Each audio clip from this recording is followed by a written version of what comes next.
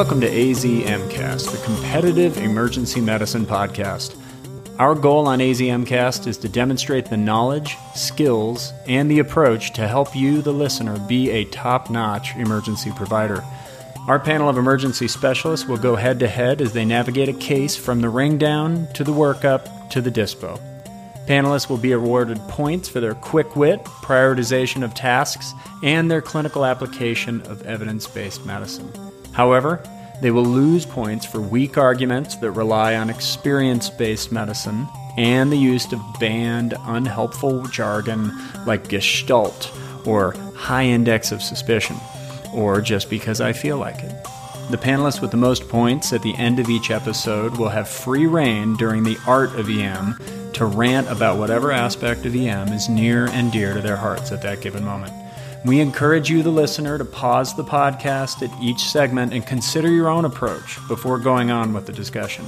And our hope is that you will develop a prioritized, evidence-based approach to emergency medicine that will carry you into your next shift.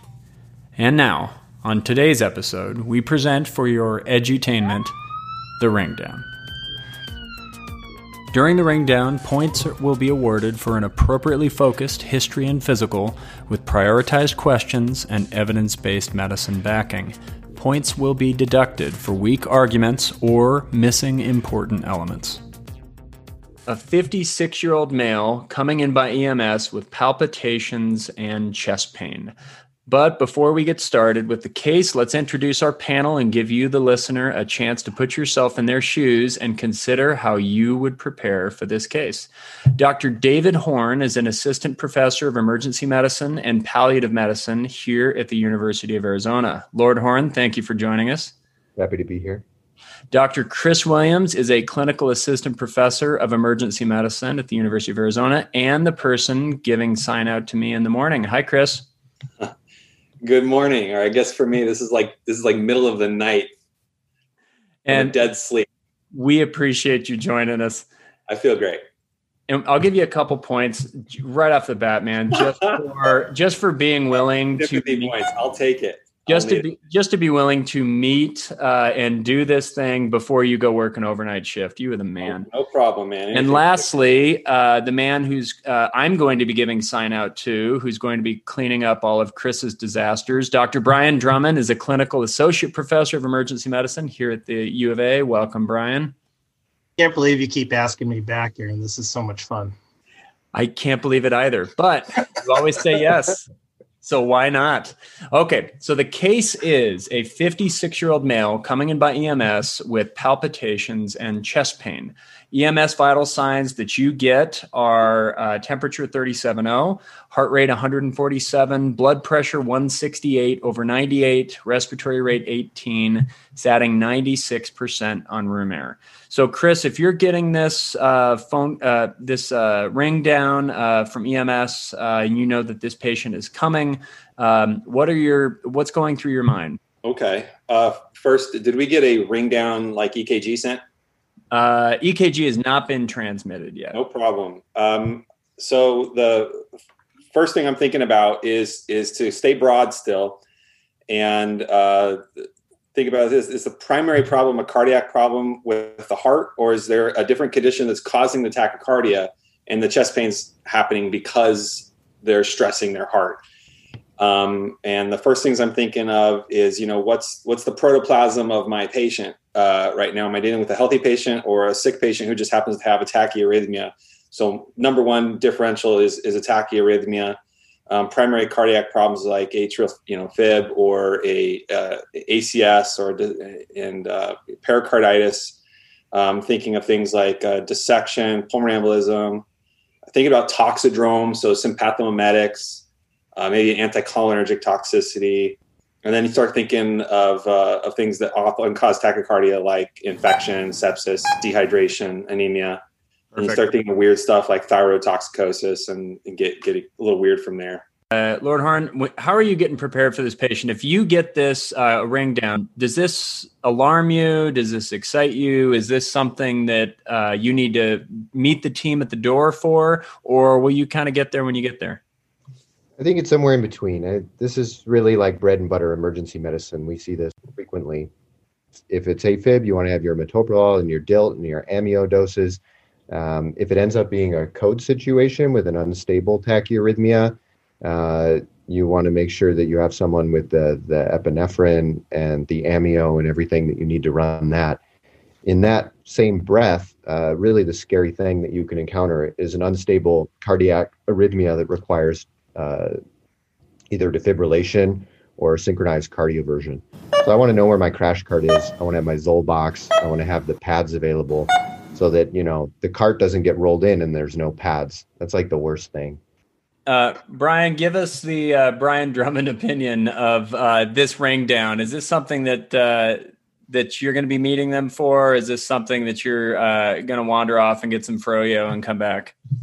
I think there may be probably I'll discharge someone. I may make an admission call, but that happens every 3 days, I think, when I admit someone. So most of these patients, what I really want to see is an EKG, to be honest. I mean, that's my preparation. I agree with David. I don't think this person is unstable by any means based on the initial vital signs. So just EKG. But I also know based on this ring down that I'm going to be talking to this patient. So I have time. I'm not rushed. There's nothing that says there's an airway or emergent cardioversion that has to happen. I'm going to be able to get some history and do a physical and kind of get the gist of what's bringing them in. All right. So the patient arrives sitting up in an EMS gurney. He is a morbidly obese male who appears well, smiles at you, waves a little bit. And as he kind of gets wheeled over onto the bed, what are your top 3 management priorities, David? If you've only got hands enough to do 3 things, what are the 3 things you're going to ask people to do for this guy first? So we want to keep this person from dying of a hemodynamically unstable arrhythmia. So totally agree. Like Keep Brian said, gets points. We're gonna get a blood pressure cuff on him and put on the pulse ox and start the cardiac monitoring. And if the person just looks crappy, like they don't have radial pulses or something like that, then we'll go for the pads right away, and then get the EKG in there as soon as we can. So time is cardiac myocytes. So we want to make sure that we're detecting ischemia right away if that's something that's going to become a problem. Brown et al. In 2006 found that there was no increased risk of ACS and AFib in particular when it presented with chest pain. So if they're in AFib and have chest pain, it's not like they're necessarily going to have ACS more likely, but you still need to rule out that chest pain component right away. And then you absolutely don't want to miss sepsis causing a heart rate of 147. So even if they're in a dysrhythmia and they're tachycardic, it's still, they might have been in a dysrhythmia for a long time. And there's good evidence in Schuermeyer et al. In 2015 that when we hit these patients with drugs right away and they weren't antibiotics, they got hurt. Right. Going for the jugular. He is, wow. Man. Storm of EBM. All right. Yeah, anybody want to follow that? Why would you want to miss sepsis? Because you're not going to get paid, David? My palliative patients do not die of sepsis. Thank you. It sounds like David's hitting the highlights. Get your vital signs, get your monitor, and then get a 12 lead as quickly as possible. So Brian, you're going to get the quick, ample history from EMS, and that's going to be that you got a 56-year-old male that comes in with chest pains and palpitations since this morning. He has hypertension, diabetes, hyperlipidemia. He's on metformin, lisinopril, and atorvastatin. He was last well before he went to sleep last night and woke up with these symptoms. So what other questions are you going to ask of EMS before they leave? I don't know if I have much for EMS at this point. I think they've given me a pretty good history. If they had a strip, I may ask them for a strip. We didn't get it sent, so I'd ask them for what they saw, and I'd ask them if they did any interventions. Great. If they didn't do any of that, that's probably it. The rest is going to be talking to the patient. So the patient is sitting there. He says, "Hi, doc." "Hey, bro, what's going on? You got COVID?" Don't we all, Doc? So I got this weird feeling. It feels like my heart's off to the races. Well, did that start? Sounds like it started today. You told EMS it started this morning. I'm guessing yesterday you didn't have any of these symptoms. I've never had symptoms like this before. This is something new. I don't know what this is. Ever have any problems with your heart, any abnormal heart rhythms, heart attacks, heart failure? Have they ever put a needle in your groin or wrist to take a look at the blood vessels of your heart? Oh, man, I sure hope not. No, my heart's healthy as a horse. Couple horses, the doctor told me.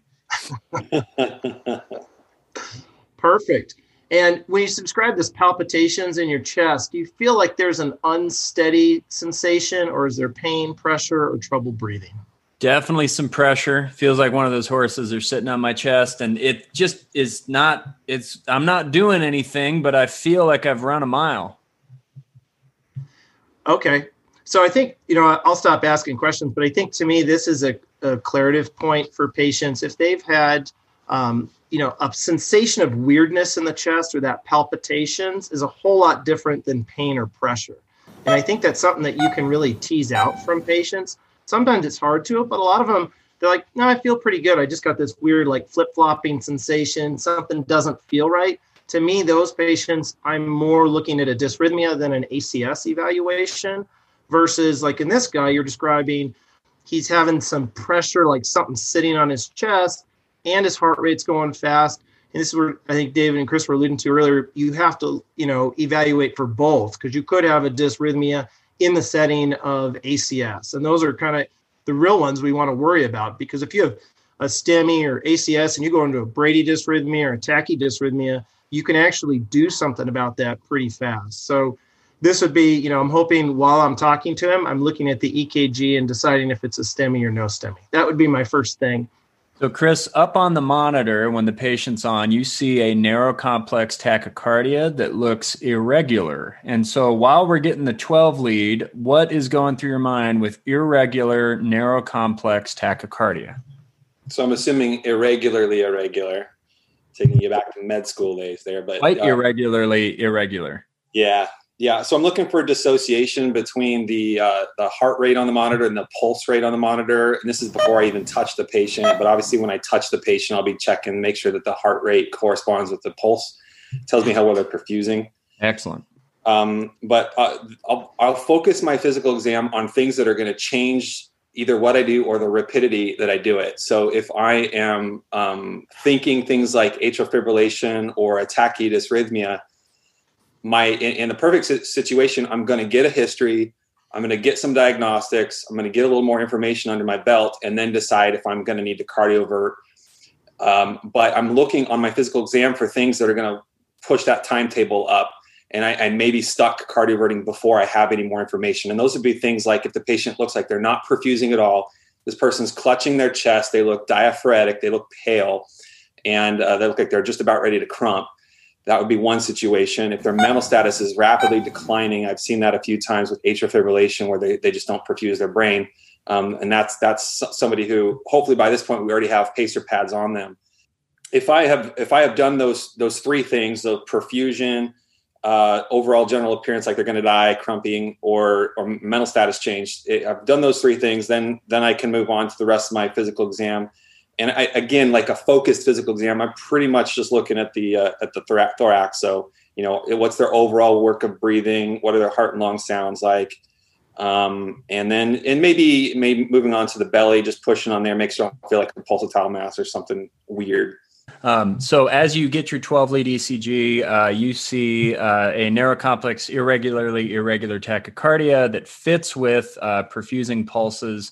That is read as atrial fibrillation with a rapid ventricular response. When you look up on the monitor, you notice that the heart rate is going somewhere between 147 all the way up to 165, all the way down to 118. So, David, how are you going to distinguish this from something like SVT or a multifocal atrial tachycardia? So SVT is going to be regular generally. So we're looking at, and with SVT, usually the P wave's buried in the T wave. So it's going to have a different sort of morphologic look to it. With atrial fibrillation, often in the, I think usually even on the rhythm lead, you can see that fibrillation waves going through the baseline. If you don't see that, you're still looking for that irregular pattern. The thing that can be difficult to discern when the EKG gets really fast and you're seeing a lot, it can sometimes be hard to even tell that it's irregular. And the sort of like can't miss emergency medicine diagnosis here is Wolff-Parkinson-White in the setting of atrial fibrillation. So if you treat that with a nodal blocker, you can end up with a patient that just codes right in front of you. So you need to be always thinking about that whenever you're looking at a really fast EKG. So important things on his physical exam is that he's tachycardic with the irregular rhythm, but he has 2+ perfusing pulses. He has no edema, though he is quite obese, and his abdomen is non-tender. So I'm going to ask for some diagnostic predictions for this patient. Can we talk about spontaneous combustion? Sure. I worry about that. Dr. Canales, one of our residents, is actually our content expert in this. Is citing Unsolved Mysteries, Season 9, Episode 14. I am not surprised. But the patient comes in with a candle. It doesn't look like it's been lit, but it's partially melted. There's a high probability that this was spontaneous combustion. I love that this has gone this far off the rails. Extra points for just taking us in a completely different direction than I ever thought we would go. No, I mean this is like a stable AFib guy.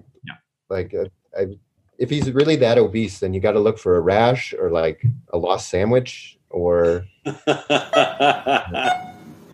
All right. As far as etiologies of his atrial fibrillation, pure cardiac, secondary.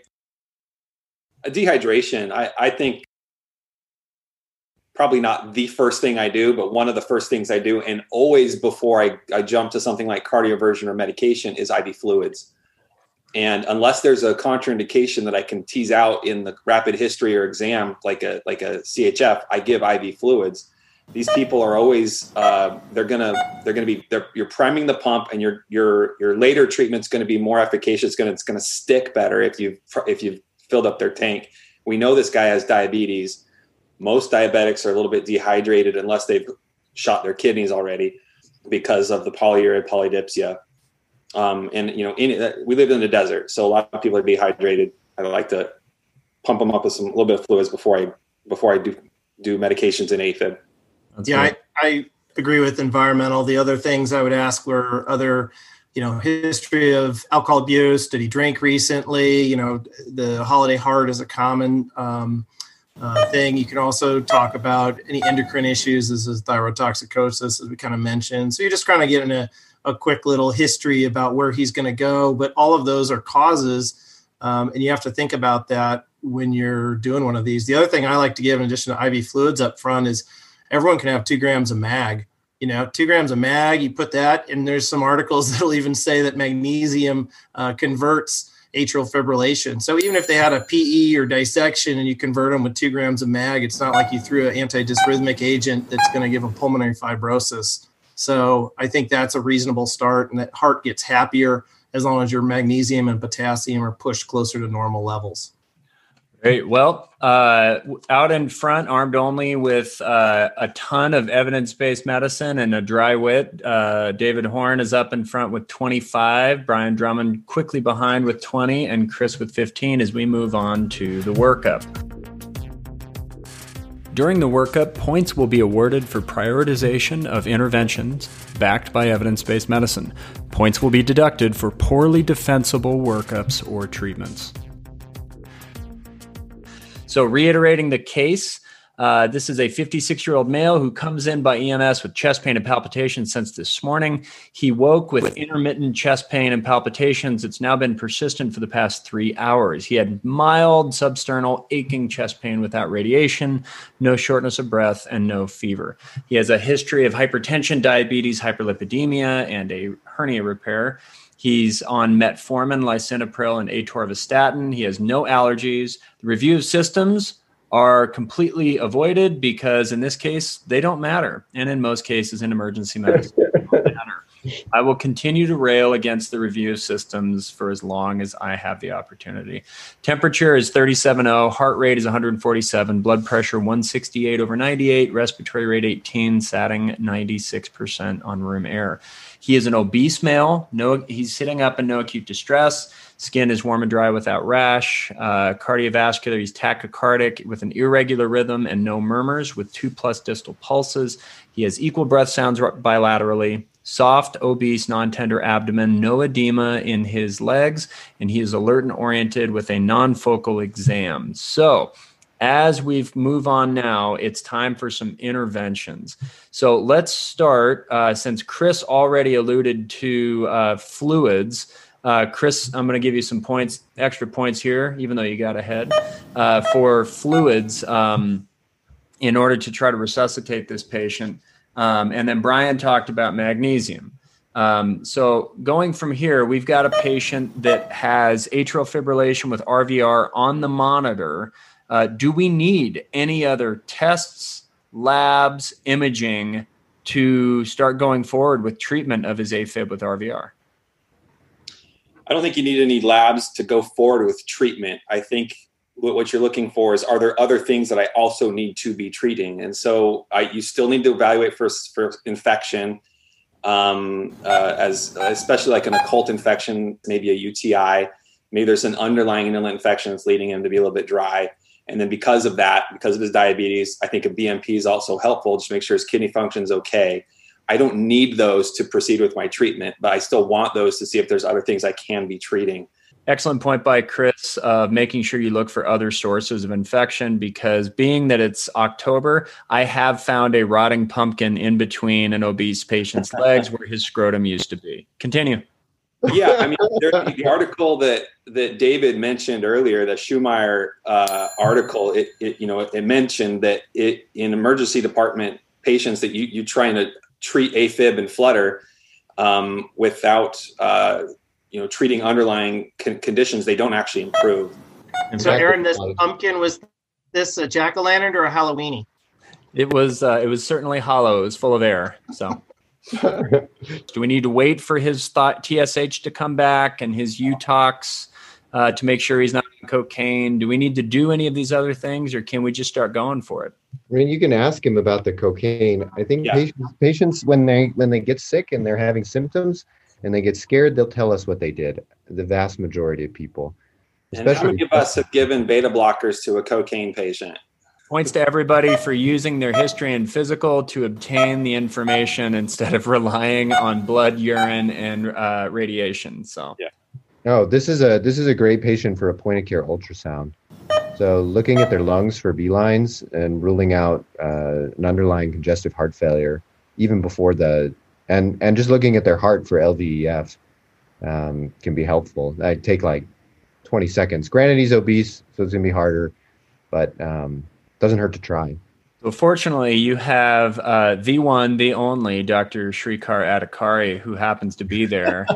He triple gloves and goes in and does a super fast ultrasound and finds a heart with hyperdynamic function, a normal IVC that's maybe more bordering on plethoric, a negative fast, no signs of RV strain, and maybe the slightest touch of B lines.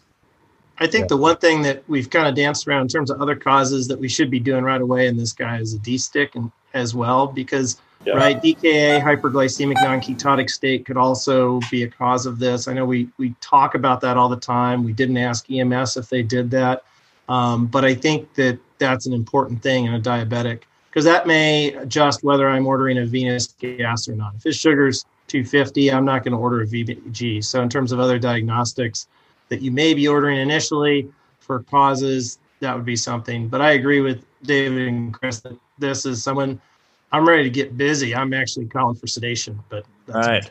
So his finger stick comes back at 202, and nothing earns you points easier on this podcast than ordering a glucose. So as we're kind of going through, any labs that you all want to have cooking in the background? So we all dancing around the troponin, and I know none of us want to say they get a troponin, but guaranteed all of us are getting a troponin. Oh, absolutely get a troponin. Are you kidding? Unless we're the ones ordering it, but we rarely are. Usually it's already in there. The residents put it in, or the RMEs put it in. But I guess the question to the group is how important is a troponin? I don't have a problem getting it because I don't feel married to it. And I think if you are in an institution where if you have a little elevated troponin, you're buying this patient, another 6 hours in the ER or an admission if it's a little bit elevated, then you have to be a little bit more careful when you order those or not. But I feel like as long as you can justify a little bit of troponin leak in this patient who is having chest pain with this tachyarrhythmia, you fix the tachyarrhythmia, his chest pain goes away, and you can probably explain away a troponin elevation. And with us having a more high sensitivity troponin, and then also being able to check it a little more quickly and see if there's a rapid trend, I don't feel stuck by ordering troponin. So in this case, I'll get one. If it's 2,000 or whatever, then I'll say, okay, maybe this guy has just absolutely failed his stress test. And so I'm glad I got the troponin in that case, because this is somebody who it's going to change my dispo. I think I would not get a troponin on most of my AFibs. If I think it's just a true palpitation, I actually don't get troponins because I don't want to know it. But in this guy, he's having, to me, what is being described as like a chest pain in addition to the palpitation. So for him, I probably would. I also, we haven't talked about what does ST segments look like, but I would want to look at those. The hard part, though, is you have a lot of patients who are in AFib with RVR who are having their stress test right in front of you. So you get a little ST depression.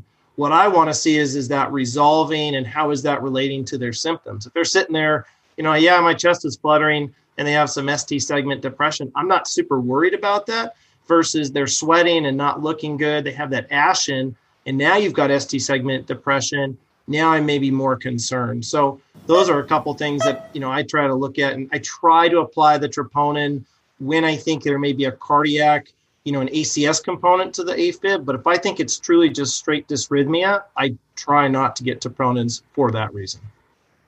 The other thing to talk about, the other lab to talk about, is the B-type natriuretic protein, which I think gets ordered also as a knee-jerk reflex in these patients a lot of times. And having an elevated BNP doesn't mean the patient's in heart failure. Oftentimes you'll get like a borderline elevated one. It's because the pumping function of the heart isn't as effective when half of it's, or the top of it's, fibrillating. So if you see that elevated, it's not a reason to panic, nor do they need to be admitted for a new onset congestive heart failure. I feel like the BNP is a test still looking for an indication. I mean, we've done this for 20 years. We added the BNP. We're going to differentiate between COPD and shortness of breath, and a heart failure shortness of breath. Well, guess what? If they're in heart failure, if they're short of breath, and if they're a COPD. And the ones that are mixed never really determine. It's always that maybe it's 400, where it's florid heart failure, the BNP is 16,000. And when it's COPD, the BNP is 17. So it never helps you, and we order this damn thing. Internal medicine can trend it, but that's just stupid. The BNP gets me really, my britches are just going right now. And Brian's earned his mute. I'll tell you how I use it. You use it as ammunition. When you have an internal medicine captain in the middle of the night at 2 a.m. who's grumpy and doesn't want to hear it, the patient's gained only 2 or 3 kilograms of water weight. They look clinically like they're in early congestive heart failure. They have a 2-liter oxygen requirement, and the med captain's really unimpressed. You get the BNP, you roll the dice, and it's 3,000 points higher than it was 2 weeks ago, and you've won the admitting game. Yeah. Diagnostics and clinical decision rules are there to justify your doing what you think is right for the patient. That's when they don't help you, you just tuck them away, and you don't bring it up. All right. So now that we're at the point, we've determined this patient has AFib with RVR, and we want to try to fix them. Who is going to try to rate control this guy and admit him, and who is going to try to cardiovert this guy and send him home? I'm going to try to rhythm control him, but I may admit him given his chest pain component. Okay. But my first thing is to rhythm control him since it's new onset. He's never had it before. AFib begets AFib. So the sooner you can get him out of AFib, the better. Chris? I want to bring it out there. There are some cardiologists who very strongly think that anyone presenting with atrial fibrillation, and you think you know exactly when their symptoms started, and you feel like, well, I'm within the window, it's safe for me to cardiovert. There are some cardiologists who say that's really never okay to do. The number of patients who are 100% convinced that when their AFib started, and it was some insane number, like 40% of them are wrong, and they've been having atrial fibrillation intermittently for months preceding their presentation. And whenever they say they know exactly when it started, they're wrong. I think there's enough data on the alternative side, particularly in the Canadian studies that Brian's alluded to say that that's actually not true. And we didn't get into the CHA2DS2-VASc risk on this guy, but I'm sure that's coming up here in a second. His score is 2, so that you could argue, well, he still needs anticoagulation, needs to come into the hospital. I think on this guy, I'm also going to be a rate controller. There is still a pathway for this man to go home if you have the right hospital system. And so with that in the back of my head, I'm going to give it the old college try. I'm going to see if I can either convert him with a single or a second dose of a rate controller. That happens sometimes, especially if you've given him fluids. And then it would be in concert with the cardiologist. There is an outpatient plan for this guy. But I think most likely he's coming in for the chest pain. Right. Yeah, I have it takes a lot for me to go ahead and cardiovert someone for this. Like, I have to be really convinced by them that they're giving me a reliable history. The last thing I want is for someone to come into my ER and for me to get really excited about shocking them and then give them a big old stroke. Like, I realize that the chance of that actually happening is probably pretty low, but then human beings in general do a really poor job of anticipating catastrophic outcomes. So, doing something routine and with minimal risk for a catastrophic outcome versus doing something that seems like the right thing at the time and ends up in a catastrophic outcome, the family's gonna really not be happy with you in the latter case. So it takes a lot for me to cardiovert them. With this guy in particular, a lot of times with these patients, what I'm hoping for is that I can control their other problems or identify their other disease and treat them. And like Chris said, you're giving them some fluids, and then a lot of times they'll just convert themselves. So that's really the best outcome. And so with a good, careful history and physical exam and workup, sometimes you can get them out of AFib just by really striking at the heart of the matter. No pun intended. Right. But I'm going to give you some points anyway.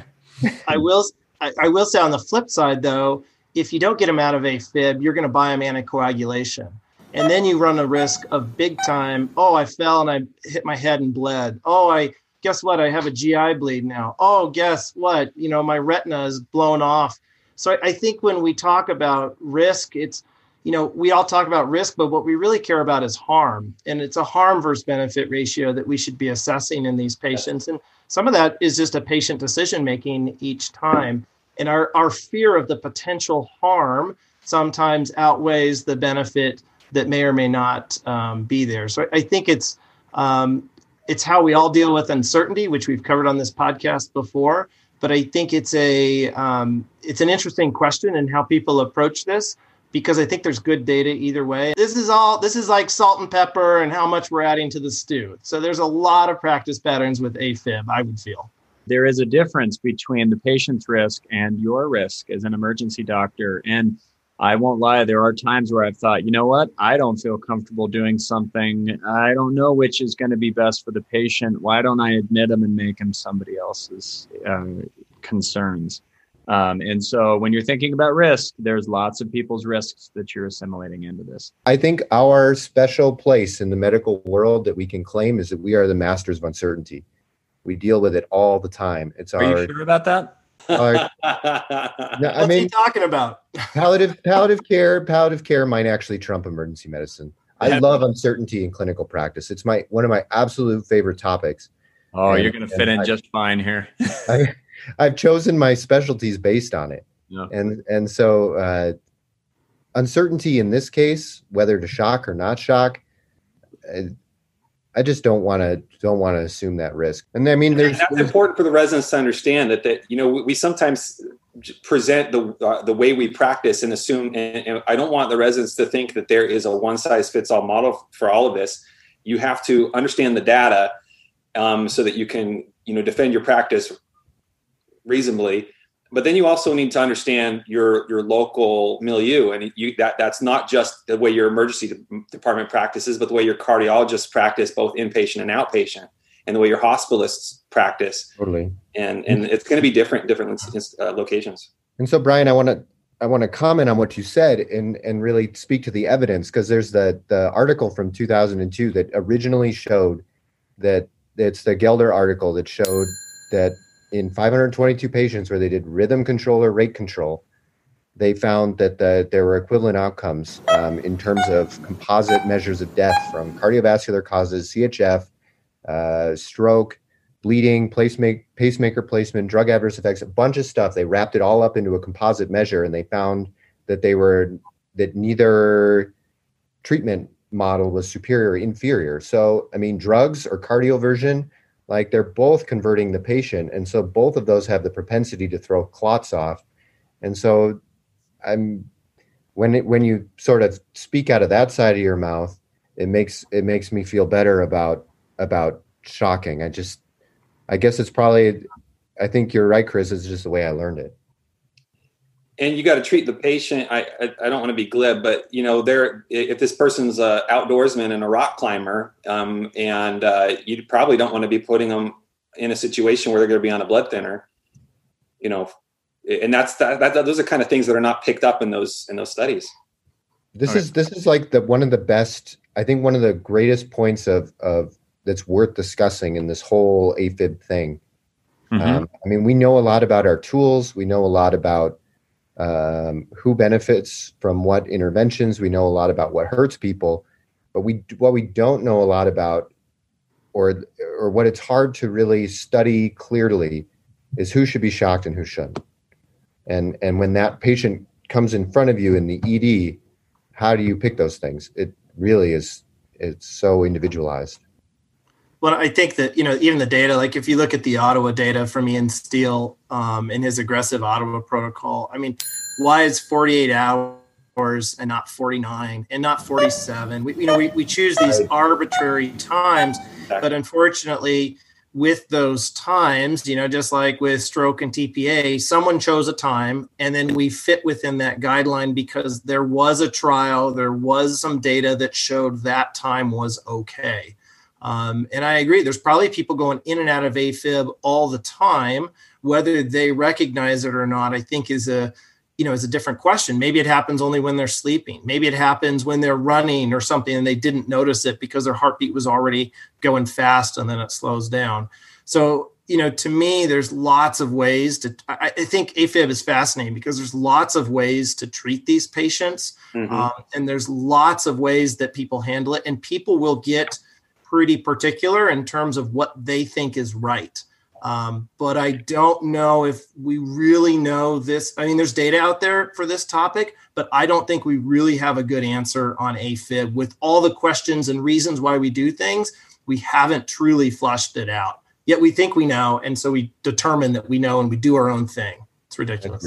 So let me ask the group, if you're all rate controllers, what drug are you choosing? And I'll go first. I'm a DILT person. What do you guys use?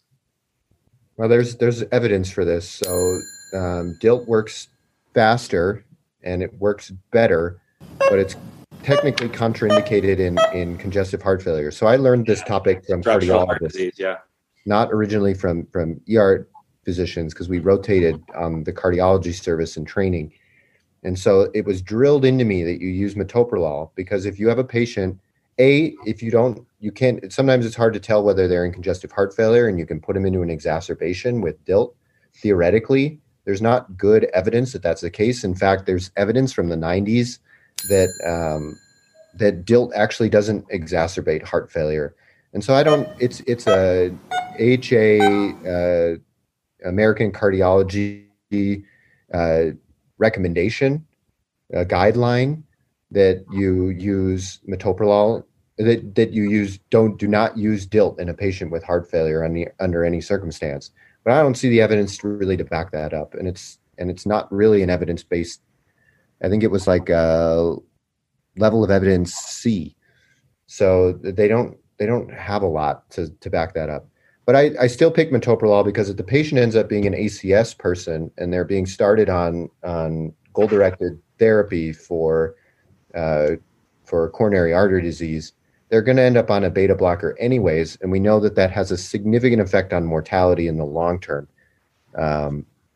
So there was a recent meta-analysis from the Journal of Cardiovascular Medicine, Pyrachia, and they found that out of 863,635 patients, the odds ratio for all-cause mortality was 0.6 in patients with ACS.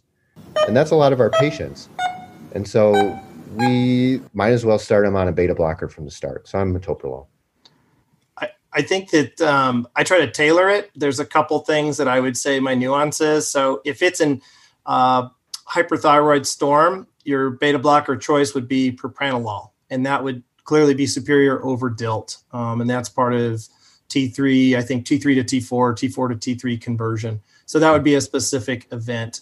I think that it's interesting when we talk about the heart failure risk with DILT versus metoprolol. If you look at the COMMIT study from 2008, which was a Chinese ACS, which was one of the biggest studies out there for like 45,000 patients, the reason we stopped using beta blockers in just ACS presentations and chest pain patients, where we used to give 5 milligrams of low pressor to everybody who walked in the door, and we'd repeat it 3 times. We stopped doing that because in that study, it showed a 2% increase rate of heart failure, which then, all right, so now I have an ACS patient who's an AFib, but it increased the heart failure rate. You know, it just goes backwards on how some of these studies almost contradict each other. And at the same time, we know that DILT is not good in ACS either. So we looked at that in like STEMI patients in the literature, and calcium channel blockers don't work.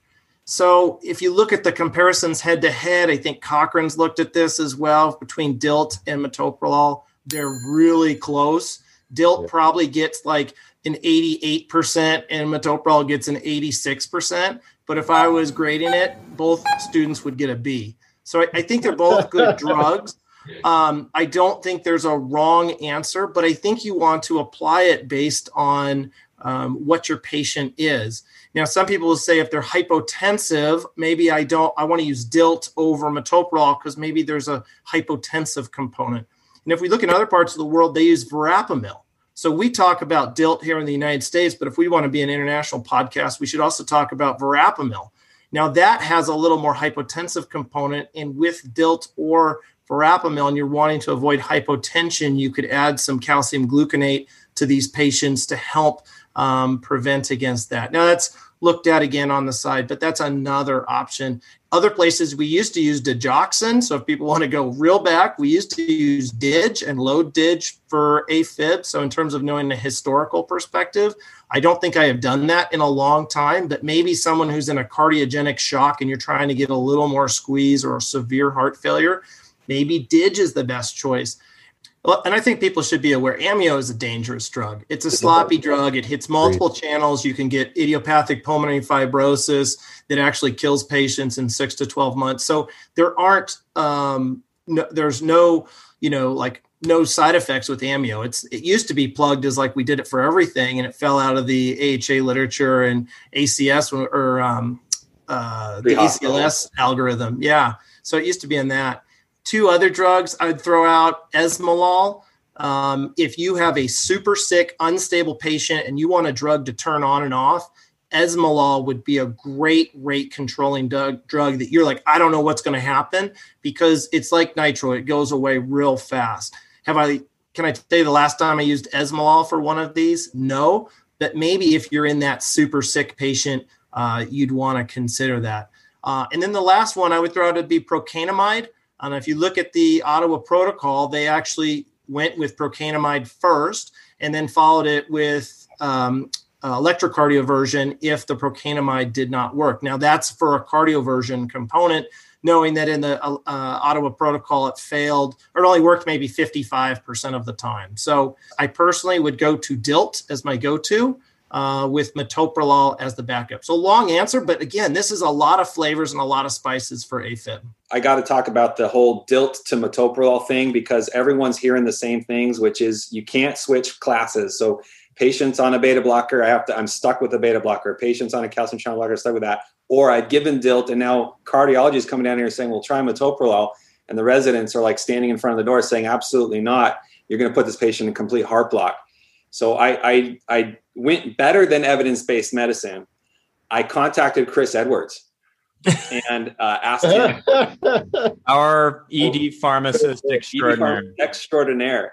And I asked him to do a little lit search for me because I hadn't heard of any specific cases. I personally have seen it, calcium channel blockers and beta blockers mixed a million times. I've never seen a problem from it.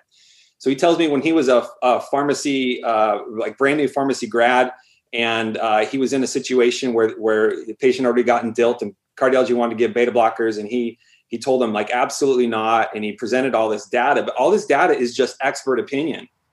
And cardiology laughed at him. They gave it, they repeated it. The patient did fine. So he's done some lit searches a few times since then, including today.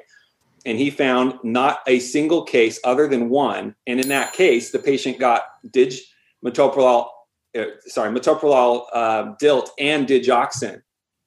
They removed the digoxin, and this patient's AFib or the patient's hypotension, bradycardia went away. And they continued the metoprolol and diltiazem on that patient, did fine. And so not one case report that he could find to justify this theoretical concern. So I just want to calm everybody down. It's okay to switch classes. If you feel like you're not getting what you want out of one, it's okay to switch to the other. And in my situation, knowing that if this patient's ultimately going to like have an elevated troponin so high that I need to bring him in, or my concern for ACS is going up or heart failure is going up, and they're eventually going to be put on a beta blocker, that doesn't stop me from starting with DILT if I think that DILT's the better drug to control their rate. All right. I'll be honest. I have had one case myself of beta blocker and calcium channel blocker leading after IV dose to give. I didn't case report it, but it did lead to a 3rd degree heart block, which was temporary, and over 4 hours went away without a pacemaker. Light it up. So years ago, I'd be making it up. I'm not convinced you're not making it up right now. Well, I think the other thing to add to Chris's point, if you look at patients that come out of cardiology offices, they are on diltiazem and metoprolol oral tablets on a regular basis. So hundreds of milligrams of dosage. Yeah. Right. So in addition to what Chris is saying with the literature, if you see it on all these patients, and the cardiologists aren't afraid of it, so feel free to give whatever drug you think. No, there is a possibility, though it is very, very, very small. Okay, last question. How many doses of a rate control medicine are you giving this patient before you put them on a drip and admit them? There's guidelines about this. You can do 3 doses of metoprolol and 2 doses of DILT. But where are these guidelines, Dr. Lord-Horn? I think they're from American College of Cardiology as well. In general, I do 3 of pushes of metoprolol. Yeah, 3 of metoprolol. No, I do 3 of metoprolol, and then if I'm admitting them versus discharging them, even if I admit a metoprolol, I usually start them on an oral dose of 25 or 50, depending on if they've been on the drug before. If I use DILT, I'll do a 0.25 mg per kg bolus, and I actually write for the drip immediately if I want them admitted. Okay, so out in the lead at the end of the workup, Lord-Horn leads the way with 55 points. Brian Drummond ekes out over Chris Williams as we go into the dispo. During the dispo, points are awarded for a concise and convincing admission call or a clear layperson-level discussion of the discharge instructions. Admission calls should be top down with the most important information first, riding the fine line between overselling and underselling the admission. Discharge instructions should include shared decision-making, follow-up instructions, and explicit return precautions. And of course, evidence-based medicine is always welcome. This is, again, for reiteration, this is a 56-year-old male with atrial fibrillation with RVR. His laboratory studies have come back. CBC showed a normal white count with a normal differential, normal H&H, and unremarkable platelets. His BMP was unremarkable except for a potassium of 3.3. BUN is 24, creatinine is 1.4, and glucose is 215. LFTs are normal. His coags are normal. His lactate is 1.8, and his pH is 7.38. His troponin I, if you're still using those, are 0.23, and his high sensitivity troponin was 84. His EKG shows atrial fibrillation with a rate of 138, normal intervals, left axis, diffuse flip T waves in the precordial leads, and some lateral ST segment depression. And a chest x-ray shows cardiomegaly with no pulmonary edema. Dr. Horn, despite his best efforts with several doses of metoprolol, is unable to consistently rate control this patient and is going to admit him to the cardiologist service. All right. Hi, this is Dr. Cardiologist. Hi, thank you so much for taking my call. It's such a pleasure to talk to you today. Sure. What do you got? So I'm calling about a 56-year-old gentleman, comes in with chest pain and palpitations. I'm concerned that he is in a persistent atrial fibrillation that I've been unable to control with IV agents. I've tried 3 doses of metoprolol now and started him on an oral of 25. He has some other concerning findings that I'd like to talk about. It looks like on exam he has cardiomegaly, suggesting potentially some underlying structural cardiac disease. And we got a high sensitivity troponin back on him at 84 with an EKG that showed atrial fibrillation in persistent RVR with diffuse flip T waves in the precordial leads and some nonspecific ST segment depression. So that if you add it all up, it looks like he has a heart score of 7, which makes him a person that I think should come in and get a broader workup and some more definitive treatment. Well, yeah, maybe. But, if you've given him metoprolol, why don't you just try giving him some DILT and maybe he'll convert and then you can admit him to the medicine service. I don't think this is a candidate for cardiology to me.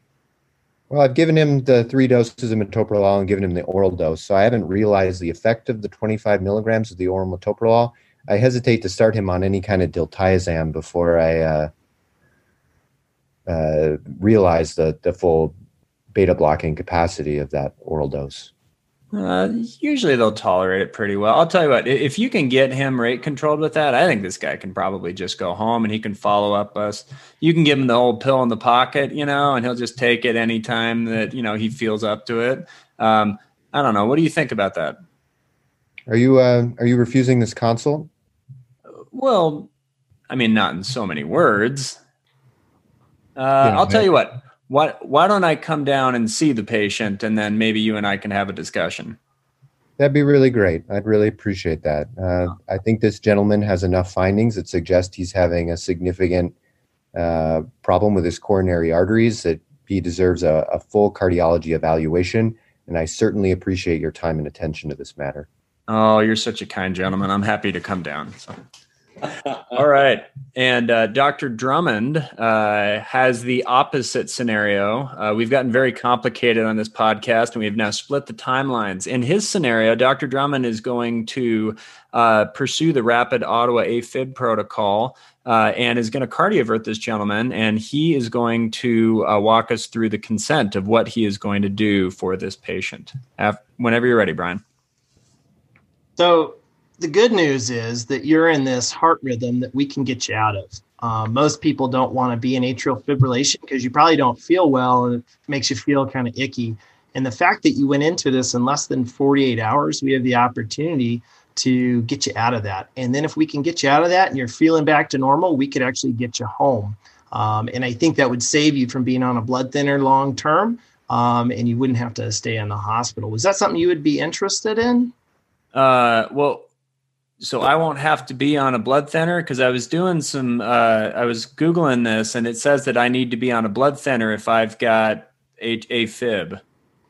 Well, that depends. If the goal here is to get you out of AFib and to get you back into a sinus rhythm. So if you're in a sinus rhythm, you don't necessarily need AFib. There's even some studies to show people that have chronic AFib, they're monitoring now to show that you can even modulate how much anticoagulation you can give them at a time. So blood thinners, can cause lots of problems. So I think we try to get you home and get you back into a normal rhythm so you can go live your life and eat some pizza. Great. So if you fix me with this, then I don't have to worry about this ever again. Well, it could come back, but part of atrial fibrillation is the longer you stay in atrial fibrillation, you'll be in it for a longer period of time. And if you're in it for a prolonged period of time, the follow-on would be they would try to get you out of it with either some medicines or maybe an ablation procedure. An ablation procedure, they have to put needles in your groin or wrist and then shock your heart and kind of kill some myocytes to stop that electrical activity. So trying to avoid some of those downstream complications, I think would be beneficial for you. You're in an opportunity where this has not been happening for years. You haven't been in atrial fibrillation for a long period of time.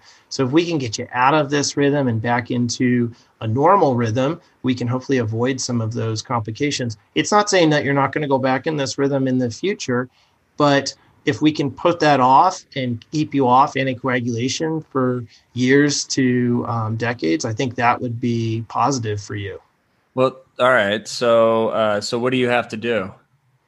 So what we're going to do is we're going to hook you up to two things. We're going to hook you up to the EKG machine, and we're going to place these pads on your chest. And what we're going to do is what's called a cardioversion. And so we synchronize your electrical activity and, in a sense, reset your heart.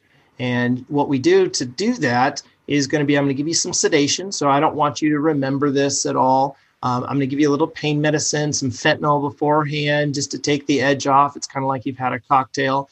And then what I like to use is propofol. So it's an agent that I'm going to slowly decrease your level of awareness over a period of time. And then just as you're about to fall asleep, we'll cardiovert you, and you're going to wake up and you won't feel this. You won't remember what happened. And we'll watch you here for another hour or so, check on you. Your potassium was a little low, so we're going to replace your potassium.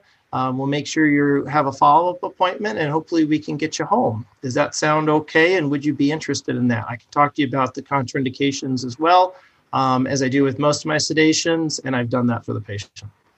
I mean, that sounds good. Is it safe? Are there any problems I can have with this, or?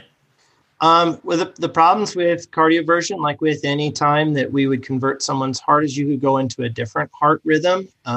That's pretty low in this because we're using a synchronized version. But anytime, whether the cardiologists do it or whether we do it here in the emergency room, there is a chance for that. Have I had that in any patients in the 15 plus years I've been practicing? No, I have not.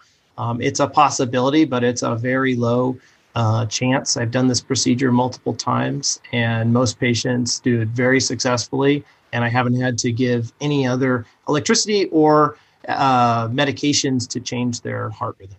So there is a chance, but I can't say it's zero, but it's pretty low. And with the sedatives, the normal sedative reactions, but we prevent that by using lower doses. You make me feel really warm and fuzzy and comfortable, Dr. Drummond. Let's do this. Let's get this thing done. So excellent job by Brian of talking people into things that they don't want to do. I think you're the master of doing that. So Brian Drummond is this month's winner. For my synchronized cardioversions, I put everyone at the 200 joules. I don't do the 100 or 50 or 150. I just go 200. I'm going big. Everyone's going to get a fentanyl, 50 to 100 mics of fentanyl. And then I take propofol. I fill up like one, and I have an extra propofol, 1 10 cc syringe. I have another syringe available. I give 1 mil or 10 milligrams of propofol every 20 seconds. And I have them tell me a story about what's going on with their life or a funny story. I had some patient told me the Emancipation Proclamation once. That was pretty cool. Wow. So as they tell you a story or tell you something, as you start to see them slow down, their memory is gone. They're amnestic at that point, And so that's a perfect time. We synchronize it, we shock them. Before I hit those two buttons, I have a 12 lead EKG running, and I have the 12 lead. So I have the EKG running and hooked up so I can see exactly in 12 different leads, not just the monitor, what their electrical rhythm is doing. So I have that running on a 12 lead rhythm strip, and you can set your EKG monitor or EKG machines to do that. Once we cardiovert them, we see what the rhythm is. We'll see that it's back in sinus, stop it, hit 12 lead EKG. Now you get your 12 lead EKG right then. The patients usually go, ugh, and they wake up within 60 seconds and ask when you're going to begin. It's like, I've done it with some of the residents. They can attest. It's smooth. I'm a big pro cardioversion person, and I get these patients home. So the propofol dosing is from Jim Ducharme, who's a Canadian sedation master. And I actually skipped the procainamide of the aggressive Ottawa protocol. But that's what I would do with this patient and get him out of this rhythm as fast as possible and go from there and see how he's doing afterwards. I think, we talk about uncertainty. I think this is a place where, there is an art and a science of medicine. And this is, if you haven't done something, do it, try it. And you can say, well, we can't practice on patients. No, we're practicing every day. Every day you push a medicine or IV fluid on somebody. If you do something, you are absolutely practicing because you don't know what's going to happen. You're using your best skills and judgment to try to make a decision. But if you haven't cardioverted someone, trying to find the patient that is. If you haven't using metoprolol in a patient, find someone to use metoprolol for atrial fibrillation. Use drugs during your residency. It's a perfect time to experiment. Even when you're an attending, experiment. It's not you're going outside the lines, right? You're not going to this patient and saying, well, we're going to bloodlet you and see if that converts your atrial fibrillation.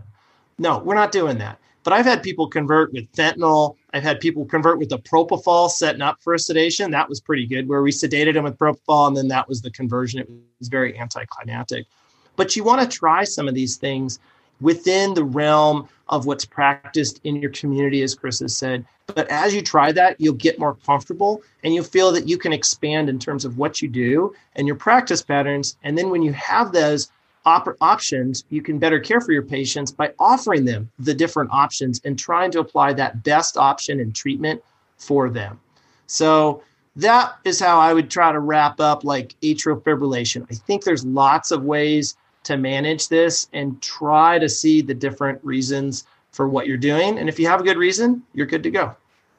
Excellent, Brian. Well, my thanks to Dr. Horn, Dr. Williams, and Dr. Drummond for joining us this month, and we will talk with you next month.